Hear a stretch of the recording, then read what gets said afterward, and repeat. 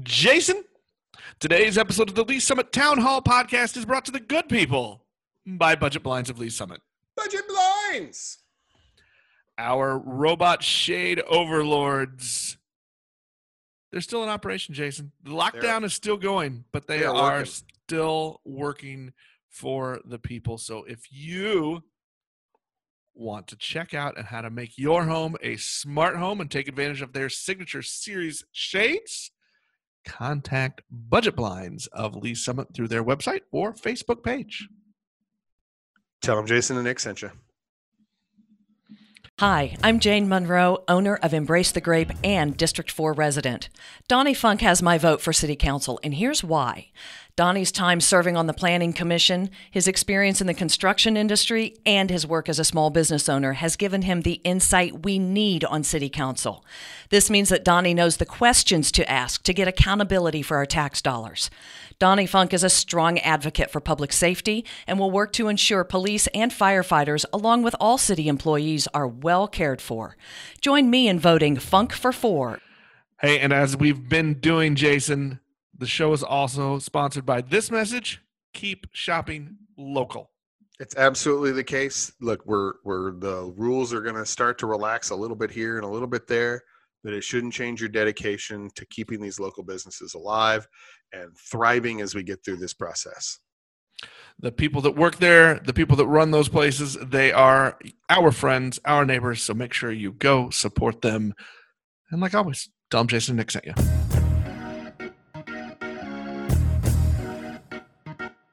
Hello, and welcome to this Friday episode of the Lee's Summit Town Hall podcast. I brought Jason back for another Friday show. Look, we're all so bored. I had time. Well, and just a reminder, we flipped the script this week a little bit. We had our interview show on Wednesday, and we wanted to hold off a little bit on the Jason and Nick discussion of local news stuff for Friday. And basically, Jason, I waited because I was hoping that we would get some guideline announcement from Jackson County Health Department, and we did. Yay, were released. I'm glad they did release that, because they are, like, literally said we're reopening on Monday. And if we didn't have guidance before then, it'd been a little bit too much free for all, even for us. So. Well, I'm not gonna lie. I was a little worried that the announcement of suggested guidelines weren't going to come until later in the week, and everybody would just be even more confused. But guidelines for phase 1 of reopening for Jackson County were released on Wednesday. And so we thought we would just take a couple minutes. We'd run through some of it. They're all available at jacksongov.org. They've been passed around on social media. You've probably seen them. You can still go look at them. But Jason, I wanted to take just a few minutes today, go through some of it, just so that we can help pass that word out. And honestly, I want to throw a few questions out to our listeners and to the people who read Link to Lee's Summit. And I'm curious what people are going to do as we start to reopen things after, and I should have done the math, but it's 50-some days of our stay-at-home orders. Yeah. All right. So let's dig right in. So the county released their guidelines late Wednesday. And I will say this just to start. They are very similar in structure and restriction to the guidelines that are throughout the rest of the metropolitan area. There are, some of the numbers differ. There's some other differences, but as a whole, the basic structure is very, very similar to what Johnson County is doing, most of what Kansas City is doing, what Wyandotte County is doing, and we'll see, how that all marches forward. But that's far from surprising, considering those four, call themselves the core four and have been mostly moving not in lockstep, but in parallel with one another this whole time. So that's good. So I think the first thing to note is that you can, if a business does all of the things that the county recommends, they can get from the county a certificate showing that they have done those things and post that on their business. So that requires them to have what they're calling a COVID coordinator, basically a dedicated contact person who's in charge of that stuff and will keep track of what's going on. Social distancing protocol, not only have one but also post it. And then there's some safety signage that will be released, I believe, on Friday by the county that they can put on their walls. So if they get all of those things together, they've got all that, they can get a certification from the county that they are doing the safety stuff they're supposed to do. The county has been very clear that there's like, we're not giving you a clean bill of health saying it's perfectly safe. We're just saying you're doing the stuff you're supposed to be doing. So that at least, which is nice. I think that's going to go a long way. I think to easing some anxieties of people as things start to reopen and as they make their personal decisions about am I going to go out? Am I going to go to that retail store? Am I going to go eat in at a restaurant? All of those questions, and I think everybody's going to have a little bit and differing levels of anxiety. So knowing that a business has someone who's dedicated to keeping track of these things and that they've worked with the county and the county says, hey, this place is following those guidelines. Right. And I think that for me, it's nice that it's an easy guide. You don't have to go out before you leave the house and do a bunch of internet research or what have you. You can say, hey, do you have the safety certification on your front door? Or you can walk to his door, and if they don't have it, you can make your decision right there based on that nice, easy metric. For people to deal with that as a whole. So I think that that's good. That's a very consumer-friendly tool that the county is putting forth. I think it's important to note, Jason, this is phase one of what the county is going to call a four-phase reopening plan. It's interesting to note that there is no set time frame for each of the phases, right? So we don't really know how long phase one will last, and I'm sure that's going to depend on what the county health department sees in the data of number of tests, how that's happening, number of cases. So we'll see how long that goes. But there are 4 phases of reopening all the way up to that 4th phase, which will be their quote return to normal phase. Right, and most of the other the state of Kansas guidelines.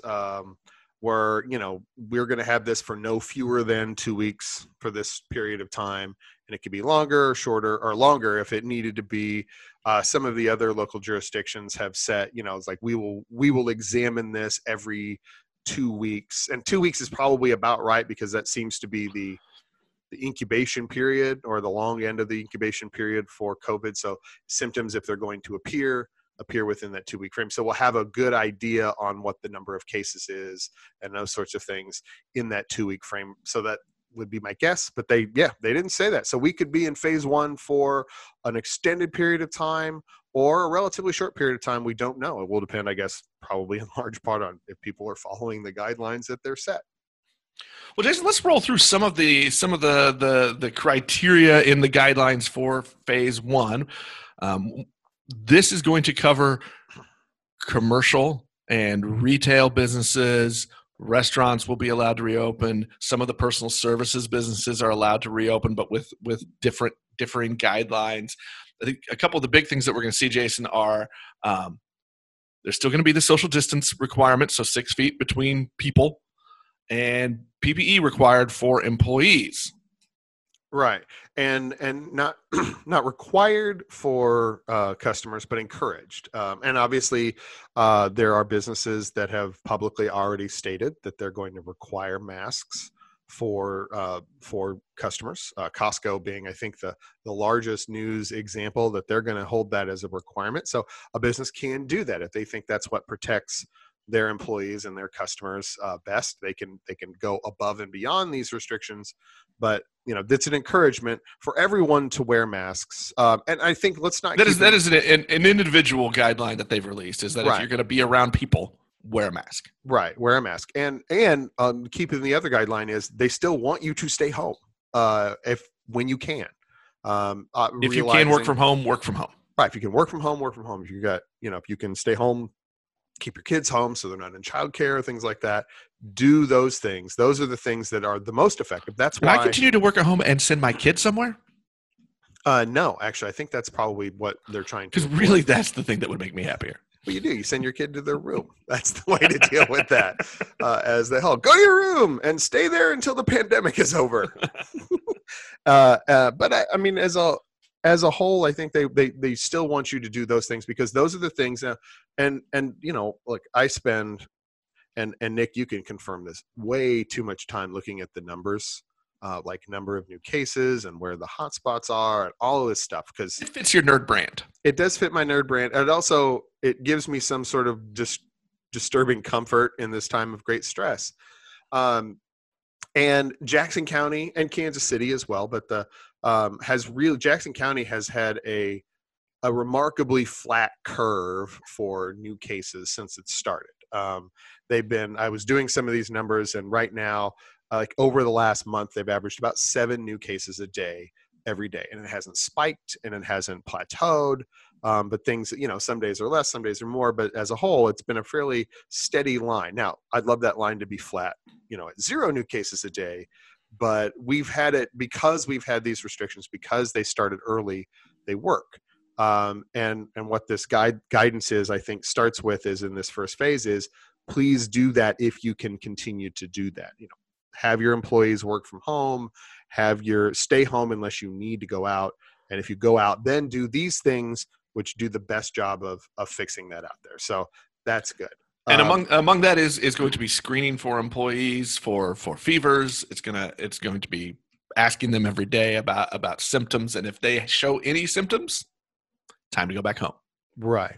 And then I think the thing that's probably, say the other one that their businesses are required to do thorough cleanings twice a day. And in some cases for certain businesses more often, restaurants and probably personal service places and things like that will have to do more often. And those guidelines, there is an 18-page PDF that you can download from the Jackson County's website, which has all of the details for all of the various types of businesses. I would normally mock an 18-page piece of guidance, but it's actually pretty good because it breaks things out very clearly and gives lots of room to work with. We can have some graphic design qualms about the way they've used their colors and what have you, but that's like, I'm not even going to get onto them for that. Come on. That's too on brand even for us. So to do that, but I think the biggest thing to keep in mind is that like these, and this is the one I think that's really going to come out, is that capacities for all of these things are going to be severely curtailed. Right now, if you are a smaller square foot under 10,000 feet, you're limited to 25% of your capacity. So if you are a restaurant that has that's a 6,000 square foot restaurant and you have a capacity of 125 people, that means you don't get to have more than, 31 or 32 people in there at any one time. Well, and I think that leads to the big question. I said, Jason, I want to ask some questions out to our audience, and our audience of just residents, and also some of our audience are business owners. If you own a restaurant, is it possible to open a restaurant and run a restaurant at 25% capacity? I don't know the answer to that question. Well, I know we've heard, anecdotally from some people that they don't think they can, and that they're probably going to continue to just do their curbside and their carry out and their delivery services because they can do that at a level that is self-sustaining, if not profitable. But to open up for just 25%, given they have to move all their tables, they're going to have to do all this extra cleaning. People, there's going to be an increased use of PPE during that time. All those costs aren't necessarily going to be offset by being able to have 25% capacity at best when you're in the restaurant. So, and the same goes for stores. They're going to have to now more closely monitor how many people are in the store, because most people don't, if a store gets close to its 100% capacity, a retail establishment gets close to its 100% capacity, it looks really full and people stop going in. But at 25%, it doesn't look very full. And so you just march on in, and they're going to have to be like, whoa, you got to wait. We need to get some more people in and out. And it'll be a bit of a challenge. Well, and I think that leads again. I just want to put out there. I want to hear from people. What do you think? Are you ready to go back out? Do you think that you're going to start frequenting restaurants, retail businesses? What are your thoughts on this? And if you're a local business owner, what are you thinking? How is this going to affect what you do? All of us that do own businesses, we've had to do a lot of pivoting, a lot of changing the last 50 days to try to keep things going. What's the next pivot? How does this affect your plans to keep your business going? Absolutely. Or, maybe you've had, I'll give an example here. My wife teaches piano lessons, and she has pivoted to an online model, and she's not in a big hurry to pivot back. I mean, I will say, concerns over the continued presence of the virus in our society aside, there's been some benefits for her for that, and she may, put more of a focus on that going forward. But I think that's that weird question that I don't think we hear people talk about yet. Is just because we reopen the businesses, are people going to go? And I think there'll be some, at least especially initially, people are like, they want to be able to go somewhere. We've all been cooped up in our houses and trapped into the dog walking path around our neighborhoods or whatever. But I admit that I go from one extreme to the other. Like, there's a part of me that's like, reopening, I am ready to run out and just go everywhere, right? And then the other part of me is like, but I'm scared. So I hit both extremes. And I think there's a lot of people that way. So it's an interesting question. Yeah, no, absolutely an interesting question. We'll see how people react. Jackson County has had their survey up for a week or so now, and we haven't seen any results from it. I would be interested to see what those results are, how willing people are, or at least are expressing in a survey or excited they are to get back out to do different things than they've been doing. And as we're recording this on Thursday, the survey is still out there. So if you go to jacksongov.org, you can take that survey and let the people of the county know your thoughts on starting to return to whatever normal means. I hate that word now. I just feel like normal is a loaded word.